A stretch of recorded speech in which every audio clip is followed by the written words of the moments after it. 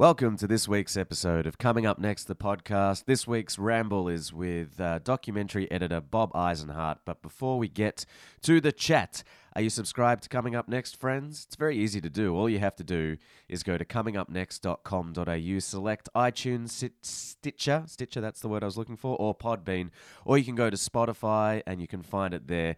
Once you're in one of those programs, you just have to hit subscribe, and then the show's going to come to you each and every week.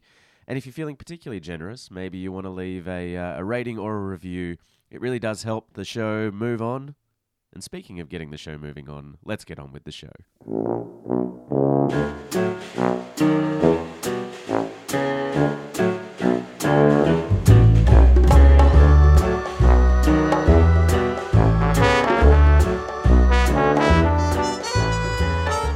Welcome. Hello, friends, and welcome to another episode of Coming Up Next, the podcast. I'm Alistair Marks, and as you probably know by now, this is my podcast.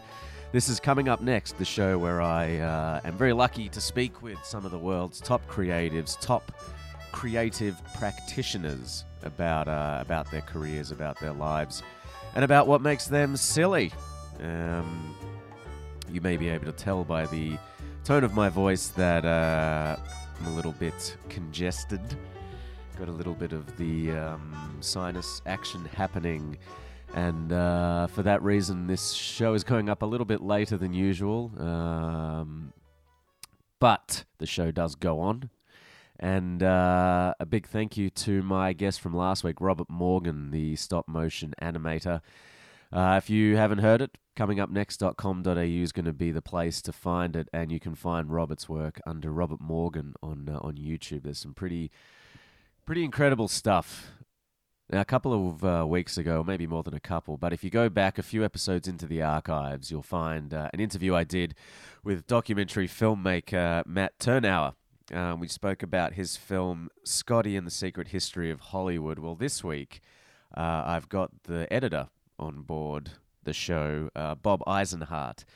Bob's been cutting verite features for 40 years. His most recent feature, which has actually been nominated for a Critics' Choice Award for his editing of, is Free Solo, which is part of this incredible documentary boom that's happening at the moment. I think it's been out in the cinema for only less than a month, I think, and it's already pulled in over $5 million at the US box office. Like I said, it's part of this incredible doc boom, that's included films like Three Identical Strangers, Won't You Be My Neighbor, and it was a great opportunity for me to speak with someone who's seen the progression of documentary films from starting out in TV editing, non-fiction, through to doing Free Solo and Scotty and the Secret History of Hollywood. So we talk about all that, talk about the usual stuff, talk about it right now. Please enjoy my interview with Bob Eisenhart.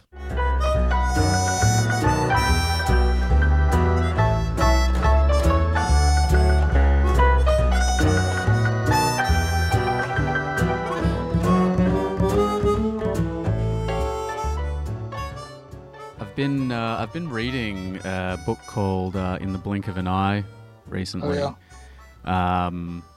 I do editing when it comes to sort of short form stuff, I suppose. But I'm quite sort of taken by this book and the way that it talks about, the role of the editor and how that works. Obviously, this is not necessarily new information to me, but the way that it's articulated is quite interesting. So I wondered what your kind of take on that is. What, from your point of view, as someone who's been, editing documentary films for so many years now, what for you do you see the role of the editor being in that process? He is basically a fiction editor for the most part, although he did work on a film called, Particle Field, or about the collider, building the collider. And so he does principally fiction, which is quite different than the process of nonfiction, and that's kind of what I've been doing for almost all my years in the business. Nonfiction, I mean, fiction, you start with a script, so you kind of know where you're going and who the film was about and what happens to that person. And in nonfiction, you often don't know. We recently did a film called Free Solo, which will open in the fall, about a rock climber who was the first person to try to climb the El Capitan in Yosemite National Park. Oh, wow. Without a rope, which no one had ever done before. I'm not surprised. No one had even contemplated it. It's like, as one of the people say in the film, the more you know about it, the crazier it seems. So we started this thing, and I started editing. They were shooting for a year, and then we began to edit. We ended up with like 700 hours of footage. But when I started to edit the film, he hadn't done the climb. So there's a question of, well, actually, will he do it, or will he just say, no, this is impossible, I'm not going to bother trying? Or will he try and kill himself, or will he succeed? So that's like several different movies that this could be. So you have to kind of go into it with that in mind. There is no predetermined outcome. And it's a bit of an exploration. So it's kind of writing an ongoing story. And documentary editing is much more like writing, perhaps, than fiction film editing. You combine the editing and the writing in the same process, and as well as it being an ongoing story. So we try to do all the things that those guys do. Yeah. Make the thing have an exciting pace, develop character, and he gets into talking about the proper sight lines and how when the precise frame is to cut on, all which is very wonderful. And you have quite a bit of flexibility if you have 20 takes of this close-up in a fiction film.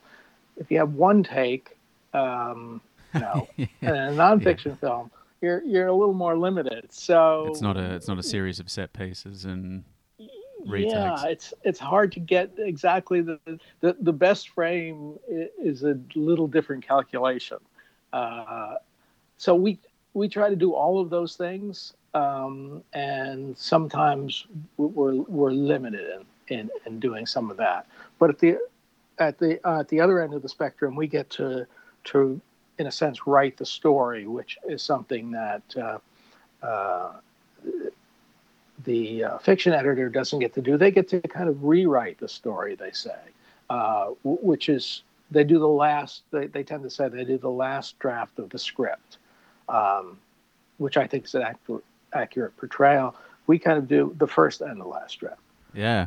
And so when someone comes to you with 700 hours of vision, you obviously sit down with an assistant and start the process of, selecting which shots you want to use. And I mean, how kind of do you remember when, like, the first time that you had to, I guess, step into that kind of job or role where you were like, was it quite overwhelming to just be given this much footage and to then be asked to make something from it? Well, it's a bit of a process. It's always overwhelming. Maybe I should say that. When they used to give you 10 hours and say make 10 minutes out of it, it was overwhelming then too. Because you have a background in television editing. I started doing television, yes, and I started on one of the first things I did was a children's TV show, which was in effect called Big Blue Marble, which was like 10-minute stories of kids around the world doing whatever they happened to be involved in. And so they were like 10-minute little movies, which was a great way to learn how to tell a story. And then, you get more experience and people give you bigger stories to tell. But it's still the same storytelling techniques. So I think obviously it's a lot harder to make a story carry for 90 minutes than it is for 10. And when you get 700 hours, we once had 1,200 hours. Wow. It's a little, just the amount of material to go through, you just do the math, you realize you're just going to be watching for 5 months, So it's a little hard to sort through, but there's kind of a process to go through that. Basically you call through and take the wheat from the chaff the first time, so you end up with something called selects, which is kind of the best of your material, and that may only be a third of the material. So then you can begin to get your arms around it and kind of see, at that point, you can begin to see how the story might be told. What the story is the first question, and then how you might be able to tell it. Right. I saw actually in doing a little bit of digging that you actually started off as an architect before you were working in the world. Was it before you were working in film, or was it? Yes, I had taken film courses in school and then shortly after school, but my degree is in architecture. Yeah. Yeah. Right. But I don't know. I was always attracted to film, and then I was I was working in a little small firm after school with one of the professors that taught, and it was a small office, so there used to be breaks between before we got approvals of things and between jobs. So one time, instead of finding something else for a couple of weeks, I put my film under my arm and went around looking for a film job. And 3 days later, I was in the film business and never went back. Wow. Do you see any kind of like crossover, I guess, between the job that you would do as an architect and the job that you would do as a documentary editor? For me, it's very similar. It's basically finding the problem and then finding a solution to that problem, and that's kind of what it is. So it's basically design. And for me, I mean, it depends on where you come from. I imagine writers come from a certain place, actors come from another place, and then they apply their kind of basic education to that. So that, I mean, I certainly see it that way. I see very close parallels. It's structuring things, so, how you reveal things, how you move through something, how, leitmotifs of things. It seems very similar to me. Yeah. And so did you grow up in New York? I grew up upstate New York, about 75 miles upstate, a place called Poughkeepsie. Ah, yeah, right. Which is the home of Vassar College and IBM, which is kind of the only thing. But it could have been like 2,000 miles away from New York when I was growing up. It was a very, very different place. Quite isolated, I suppose, from the creative world. Yes, it was country. I mean, yes, from the creative world. I think that's fair to say. IBM, I think there was a lot of IBMers, and they kind of had that kind of IBM mentality, which was kind of engineering, rather than the arts. Right. And were your parents involved in any? Were they involved in tech? Were they involved in anything sort of creative, or was it more, I guess, standard line of work? Well, my father worked for IBM, but my grandparents were both grandfathers. Both grandfathers were in the construction business. Right. So I think that's where the architecture probably grew out of. So that was my entree into that world. Did you have any experiences as a kid where you were making films or, doing any sort of creative stuff that you can remember, things that you remember that, I guess, inspired or kind of compelled you to pursue a creative career? I don't know. I mean, as a kid, we were country kids, and we'd be out building dams and stuff in the streams and that kind of thing. But Yeah, an erector set. So I mean, I was kind of geared a little bit towards building architecture, but yeah, I mean, I saw like no more films than maybe the average kid.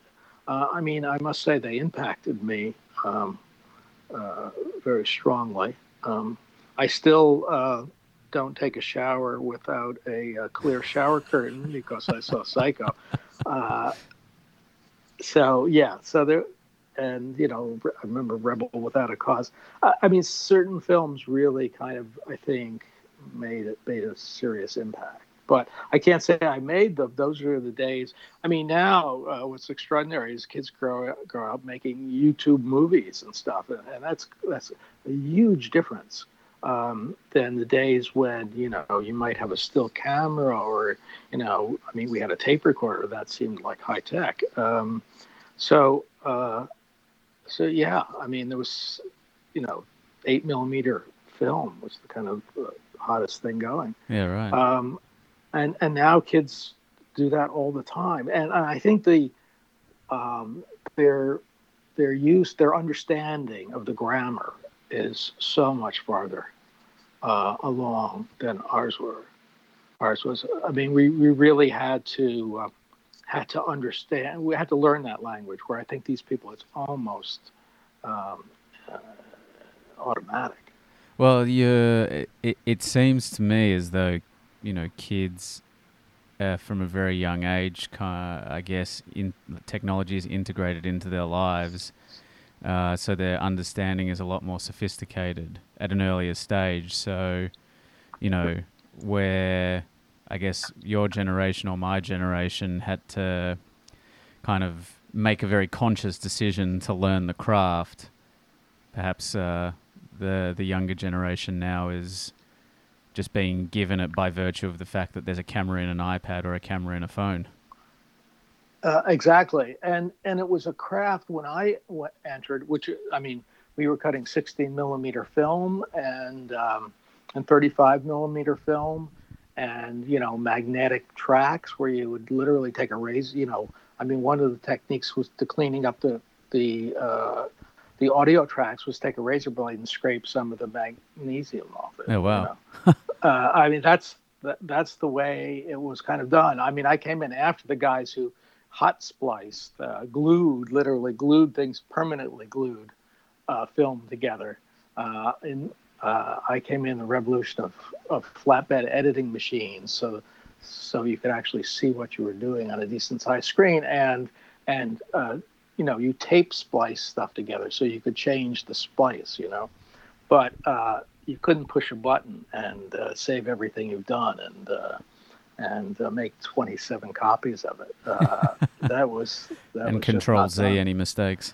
Yeah. I mean, what a great command that is. Yeah. I mean, do you feel as though that moment that you were just talking about, I guess in a kind of nutshell, moving from glue to tape, and having something that could actually project what you were editing, was that sort of transition in the same sort of vein as when non-linear editing, like Final Cut and Premiere, and when it became so digitized, was it the same sort of effect, or was that non-linear step just a completely different game changer? I think it was probably a bigger step, but you can just think of a number of choices you had. When these guys cut something in those days, you would use a hot splicer, so you would lose it, you would cut the film, and you would lose a frame, and then you would glue it together. So you could not really change your mind. You could cut that scene out, you could tighten it up perhaps, but you couldn't kind of revise. So you had to kind of know where you were going with what you were doing. With tape splices, you could make a couple revisions before the thing got so chopped up that it would no longer go through the machine. Now you make endless revisions. I remember when they first showed us the Avid. There were a couple other versions of nonlinear editing before the Avid, but they said and you can save your cut. You make a copy, and then you can do something else. I said, well, why would you want to make a copy? I mean, you just, like you do it right the first time. So, so there was a way. I mean, the good part about that is that you had to figure out what you were doing before you did it. You had to think this through, and it was a skill that perhaps is lost a little bit. I tell my students that you have to, like, the best editing is done in your shower in the morning. You figure out how to solve this problem, and then you go in and execute. You don't get in the middle of all your material and then start moving things around haphazardly. So I think there's a kind of discipline that may have been lost a little bit. Right. But I certainly wouldn't. I don't want to go back. So what was the first? I guess you start as an assistant in this world after you've decided not to go back to being an architect. What was your progression from being an assistant editor through to starting to cut stuff yourself for television, and then I suppose moving into the world of feature documentaries? I got hired as less than an editing room assistant, I guess, and because one of the editors was complaining he didn't have any help, so I was hired. And 3 weeks later, the shop steward comes in. It was all union in those days, and says you have to join the union. So I said, fine, okay. So I immediately got a raise and became an editing room assistant. And but I had been making films along the way, so I showed them, showing these people the films I had made. So there was an opportunity to edit on this children's television series, and they gave me the opportunity. So 6 months later, I'm editing.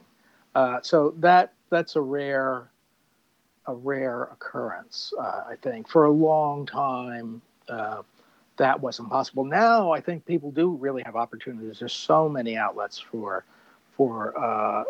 product that a lot of young people do get a chance quite quickly to start working. But that was kind of rare even in those days. And this show went on for a number of years, and most people work as an assistant for quite a number of years and get around town and meet a lot of people. I didn't have that opportunity. So there was a period where, I after the job ended, I was kind of running around town trying to find some work for myself. I didn't know that many people in the biz. But I did get a break and started another television series that were 1 hour specials for CBS that happened to become very successful. The Body Human series, which was kind of medical entertainment in a way.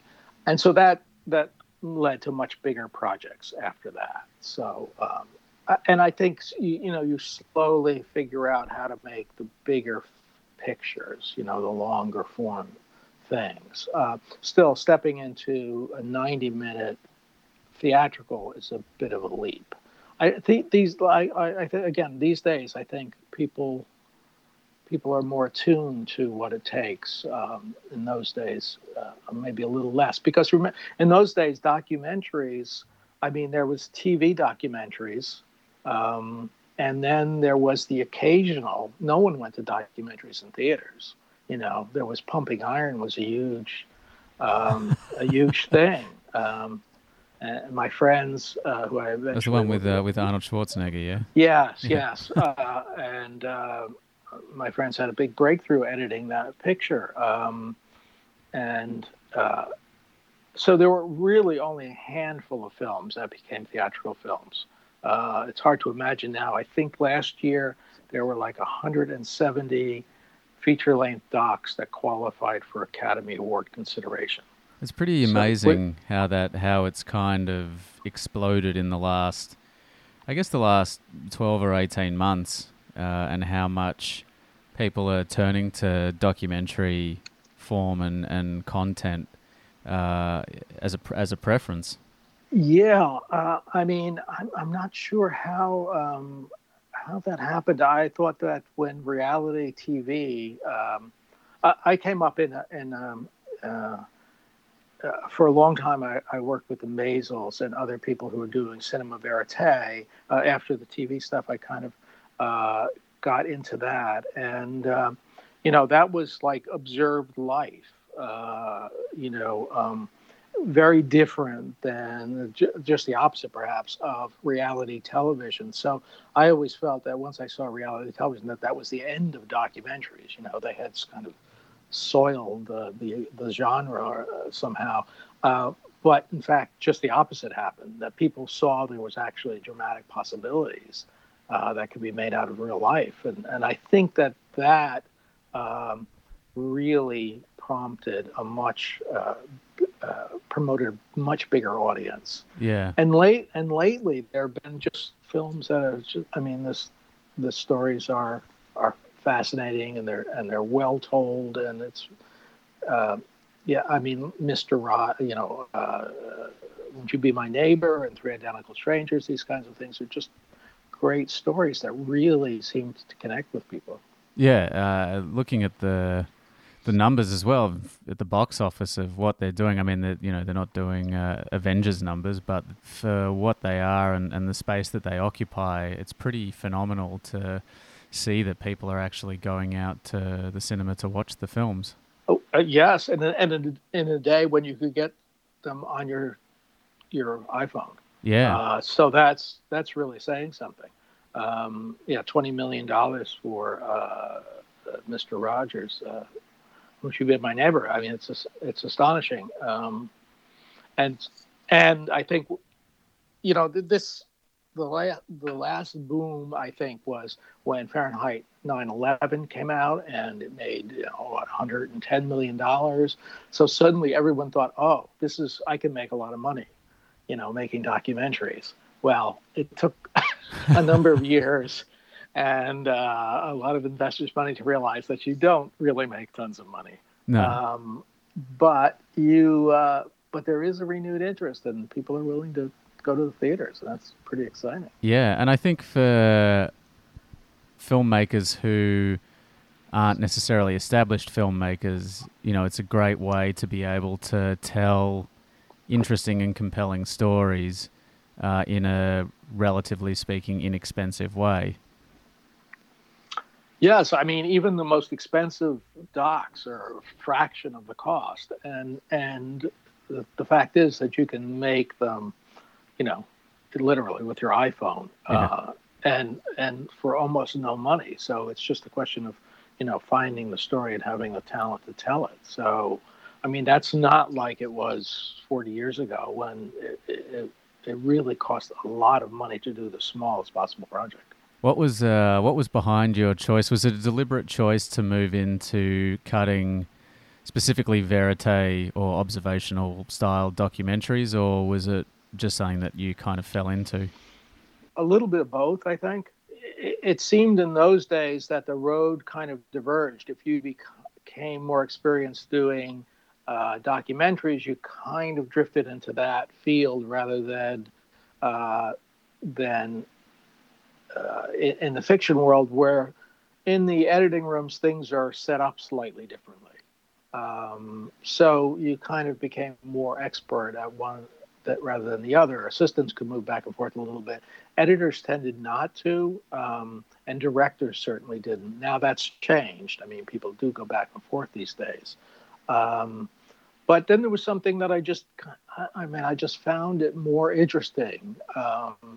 For perhaps the same reason when I go to a film festival and I start going into films that I know very little about. If you go into a fiction film, you might find something extraordinary, or you might feel like you have wasted an hour and a half of your life. It's really, and then you walk into a nonfiction film, and it could be spectacular, and if the storytelling is not the best, you probably just learned a lot about an interesting subject. So you come away a little more fulfilled, and I think that's kind of how I felt about working in the field also. Was there an evolution to the way that you started to work in this manner? Was it quite overwhelming, or because obviously, like we said before, you're being given one, so much more footage, and two, probably more responsibility with that footage as an editor and, as you say, the kind of writer or craftsman in a way of the final story. So was there, sort of between, looking at something like American Standoff through to, what you're just completing now with Free Solo, has there, or obviously there has been an evolution, but what are some of the pertinent ways that you've moved forward? Well, I think through the smaller projects, you develop a technique of handling the material, organizing the material, and thinking about how to use the material to tell the story. But you also build up a little bit of confidence that it will somehow, in the end, work out. Because every picture, there's a point where you think this is definitely not going to work. I mean, we're in big trouble here. I don't know what to do, and we can't possibly get out of that. Now, you've gotten out of it a few times before, so you begin to have faith that, if you bang your head against the wall long enough, you will come up with a solution for it. And a very sore head. Yeah, and so you're taking on a picture that people have obviously invested more money in because it's a bigger thing. You're investing a tremendous amount of time. Free Solo, let's see, I was on that picture for 14 months and then another 4 months part-time. And we may well have finished the mix 9 o'clock day before last, 9 p.m. So congratulations. I think, we've said that before. So right. We may go back and, get a better idea and tweak it again. So, I think there's a basic technique that you've learned and a little bit of confidence that you've developed over the years that somehow there's a way out of this dilemma. When someone brings you a project like Scotty and the Secret History of Hollywood, which I was fortunate enough to see while I was in Los Angeles recently, what is there kind of a, because that's so steeped in, I guess, historical analysis and I guess things that have already happened, way in the past, but we're also telling the story of a present day person. Is there any sort of difference in the approach that you take to putting a piece of cinema together like that? Yeah, that was really tricky. There's a balance that you have to achieve. Just a little background. Scotty was as they call, a pimp to the stars in the 40s, 50s, and 60s. And he's now, when the film started, 90. He just had his 95th birthday last month. Still going strong. But, a 90-year-old man's not going to be doing a whole lot in the present day. And so when we follow Scotty around, he's kind of rambling around his house. We realize he's a hoarder. And we visit some of the people he knew who are still alive. But most of them are not. And he wrote this book, rather described often as a tell-all book, about people who he has outed, was the other criticism, that he's basically telling us about all these stars who had secret gay lives. These are like some of the biggest names from the golden era of Cary Hollywood. Grant, Spencer Tracy, Catherine Hepburn, you name them, Scotty was there. But I suppose you could do an expose, somehow put this guy and these things on trial, but that wasn't our point of view. Most of these people are dead. I mean, we found all kinds of corroborations, sorry, uh, to his stories. But it couldn't be an investigative report. Um, Really, I think we felt that if you met Scotty, you could form your own opinion about whether you could believe this or not. And we were interested in the man as much, a man who was able to do this, who went through these experiences, as the more gossipy elements in it. So one fed the other, and if you could achieve the proper balance, and if you could get that forward momentum of a story to flow through both the now and the then of that story. So it was a kind of a tricky thing to pull off. Do you set like a, I guess, kind of objective from the outset with, in conjunction with the director or the producer or both? And that's kind of like the big picture that you're working towards. Yeah, I think the most important thing is that Matt Tyrnauer, the director on this one, I had worked with before on Valentino, the Last Emperor. And the most important thing is to be making the same movie. So, I mean, we talked a long time about Valentino before I started working on it. We talked a long time about Scotty, about what we were trying to achieve and the point of view. And once we kind of have a mind meld on that, it's not so hard to kind of go through the material and cut things in a way that will be that you both agree on how to tell the story. And Matt was very keen on the verite element. He says he was greatly inspired by Grey Gardens as a film, which is a Maysles film. And there's quite a big touch of that in the Scotty film. But to allow a verite portrait of this person to develop, to balance the archival material that we have and the experts, he felt that very strongly, as I did, that combination was essential. Then it's a question of how to get it to work. Yeah, right. How did you get it to work? It took a long time to find the right balance between how much, what elements of the present day story could get you into an explanation of from the past. What element in the moments of the things that came up in the present day of Scotty rambling through his house would lead you to a passage from 1950 that would explain both the world then and a little bit about Scotty now. So it was finding that weave, finding that balance.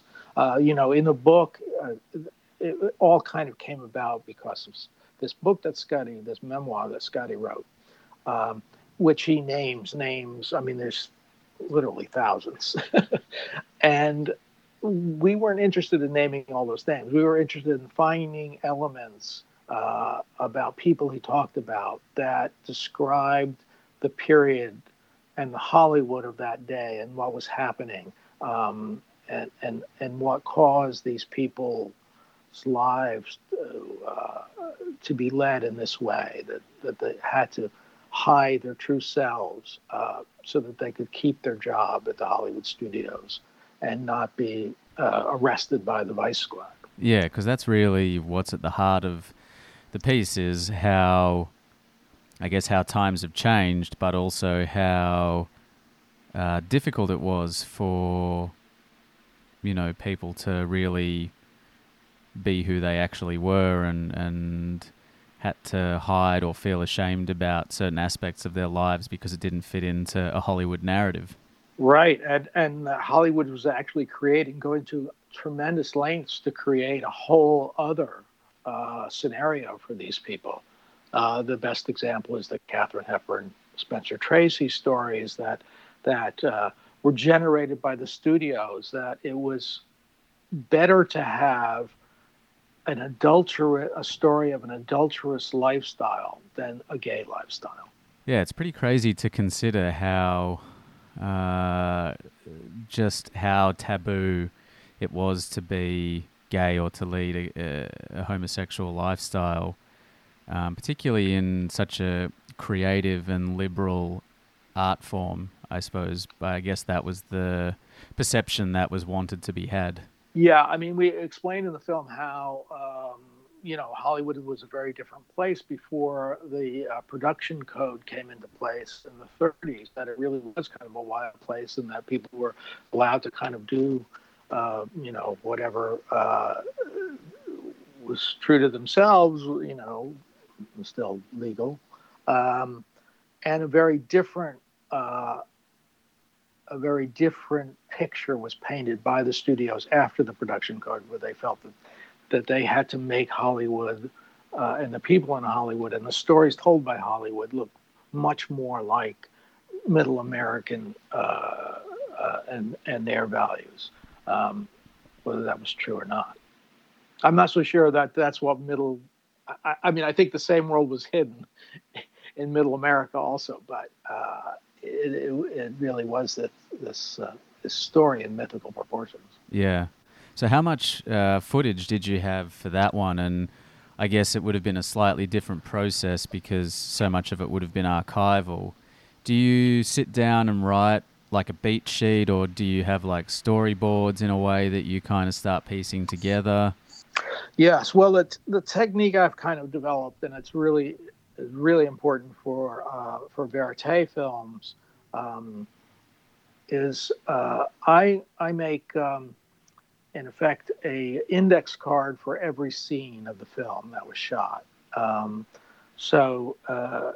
And I tend to color code them according to some way that kind of makes sense. If there's, past and present, that there might be two different kinds of colors.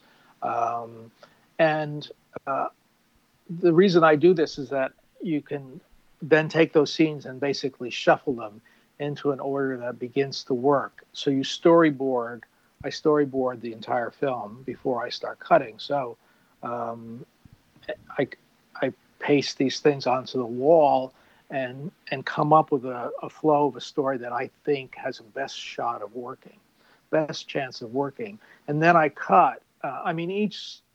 You could probably cut each of the scenes that you shot for Scotty every time you're in his house 3 different ways to have 3 different meanings. But I try to find a place where I can cut it for the best possible meaning and use it that way. The best possible meaning for the scene itself and for its place in the story, what it tells for the bigger story, the bigger arc. And then when I paste all these cards on the wall, I can get a feeling of how the movie flows.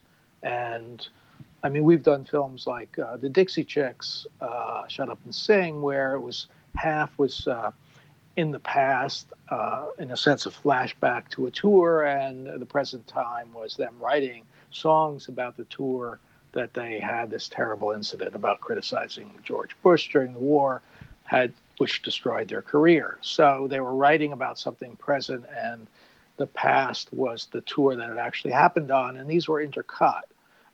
So there was a series of flashbacks. So present day turned out to be, I put all those color cards and greens and blues and warm colors. In the past was all hot colors. And so when you look at the wall, you could see, I'm in the past so long and I can't, and then we have to get back to the present. And we're in the present for too long because that's a big long column of green there. So obviously that structure is not going to work. So you could, just looking at the thing, you can begin to sense what works. So this is a rather long explanation of a rather cumbersome process, but that's basically how I managed to figure out the structure of the film. Yeah, I mean, there's so much, I guess, to kind of rein into an idea or a through line or a narrative. How do you find that you move through if you get blocked or if you've come up against a challenge and you don't know how to solve a particular moment or scene? How have you kind of found over the years the best way to move through it aside from thinking about it in the shower? If you're having trouble with a particular scene, it may well be in the wrong place. So, I mean, you begin to think about whether this is the thing you should be going to at this point in the movie. Whether if it's not working, it may be you may be trying to squeeze it into the wrong place. So repositioning it would be probably one thing I would think about doing. And then sometimes just moving on is the best solution, moving to the next thing. And you may well find by looking at it in that place, once you get away from it a little bit, that you realize that it's telling the wrong part of the story and it's in the wrong place, and it should be cut slightly differently to tell a different part of the story. Right. These are puzzle, it's a jigsaw puzzle, but it's the puzzle pieces you can reshape the individual pieces of the puzzle, but that means you have to reshape all the other pieces of the puzzle also. So it depends on where it is in the film, depends on what that scene is doing. Yeah. Has to do. Yeah, I mean, I love the editing process. It's so remarkable to see. I've done rough assemblies of bigger projects that I've done before, and then given the project to a professional editor, and just some of the choices that get made, and some of the things that end up in the final cut. It's such an art form, and I'm constantly in awe of the people who do it well, and the way that the various elements, be it the sound mix or design or the music, or the way that just all of these different elements just tie everything together is I still feel like it's just such a kind of magical process to be a part of. What's interesting is that some of these things don't come together until a much later stage.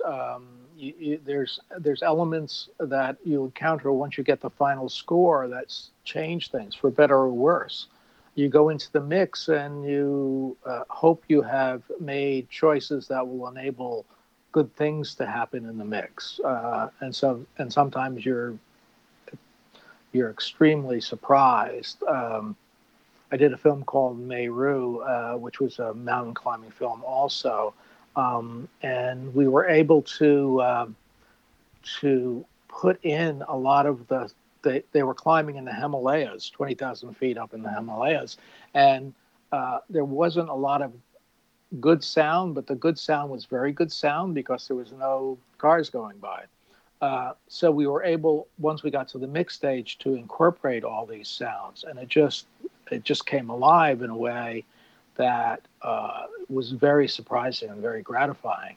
And luckily, almost all the times, there was room enough to experience that extra heightened reality that the sound quality brought to it. A couple times, there wasn't enough room. I didn't quite leave enough room for the full experience. So these things that you have to kind of anticipate and hope that when it all comes together, it's more than the sum of the parts. As someone who has been, nominated for Academy Award and won multiple Emmys and had even more nominations, when you set out to make a feature nowadays, I guess when you started, what was your idea? How would you have defined a successful project, and how would you define that now as someone who's been doing it for 40 years?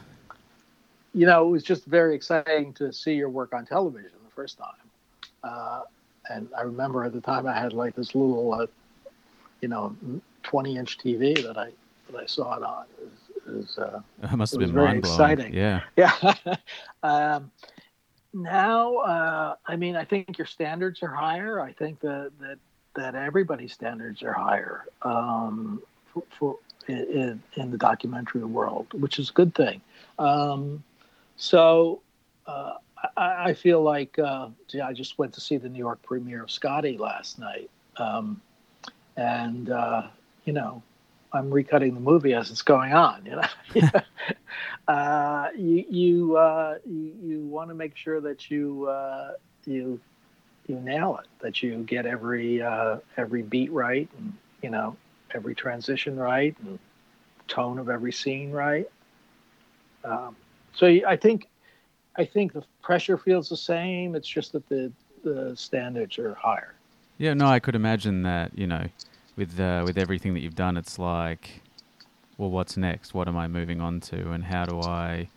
And when I say what's next, I don't mean that you're not present to the work that you're doing. More like, how can I take the next step up in terms of the quality of the film that I'm producing? Yeah, and it's always a slightly different subject, a slightly different film. So it's always like a slightly different challenge. The end game is the same, but how you get there varies. Tone, subject matter. For instance, Scotty was a very tricky subject matter. We're taking advantage of the gossipy, salacious stories that we tell, and at the same time, it's a very serious investigation of the who this person is, and the constraints and lives that the people were forced to live decades ago. So that tone was a really tricky thing to handle, and we frankly thought we would be open to a lot of criticism about that, and I think we managed to, for the most part, pull it off. It's definitely been told in a very kind of deft and sophisticated way. I don't think it really. I could understand, like you say, if it did cause or stir a little bit of controversy based on the subject matter, but at least everything that I've seen about it has been overwhelmingly in favour of the story. Thank you so much, Bob, for taking time out of your Saturday day after you've been to the New York premiere of Scotty. Hopefully your head wasn't too sore after last night. I end all of my podcasts with the same question. A question is, what makes you silly? What makes me silly? I don't know. A few drinks and old stories with friends. Right? What's your drink of choice? Oh, I'm a wine drinker. Wine drinker? Yeah. So we get together with friends once a month, and we tackle a different country, a different region. Right. Which region are you in at the moment? Let's see. The last time was the Pacific Northwest. How's that for a drop of red? It was a great evening. A night of silliness. Thank you so much, Bob. Thank you, Alistair.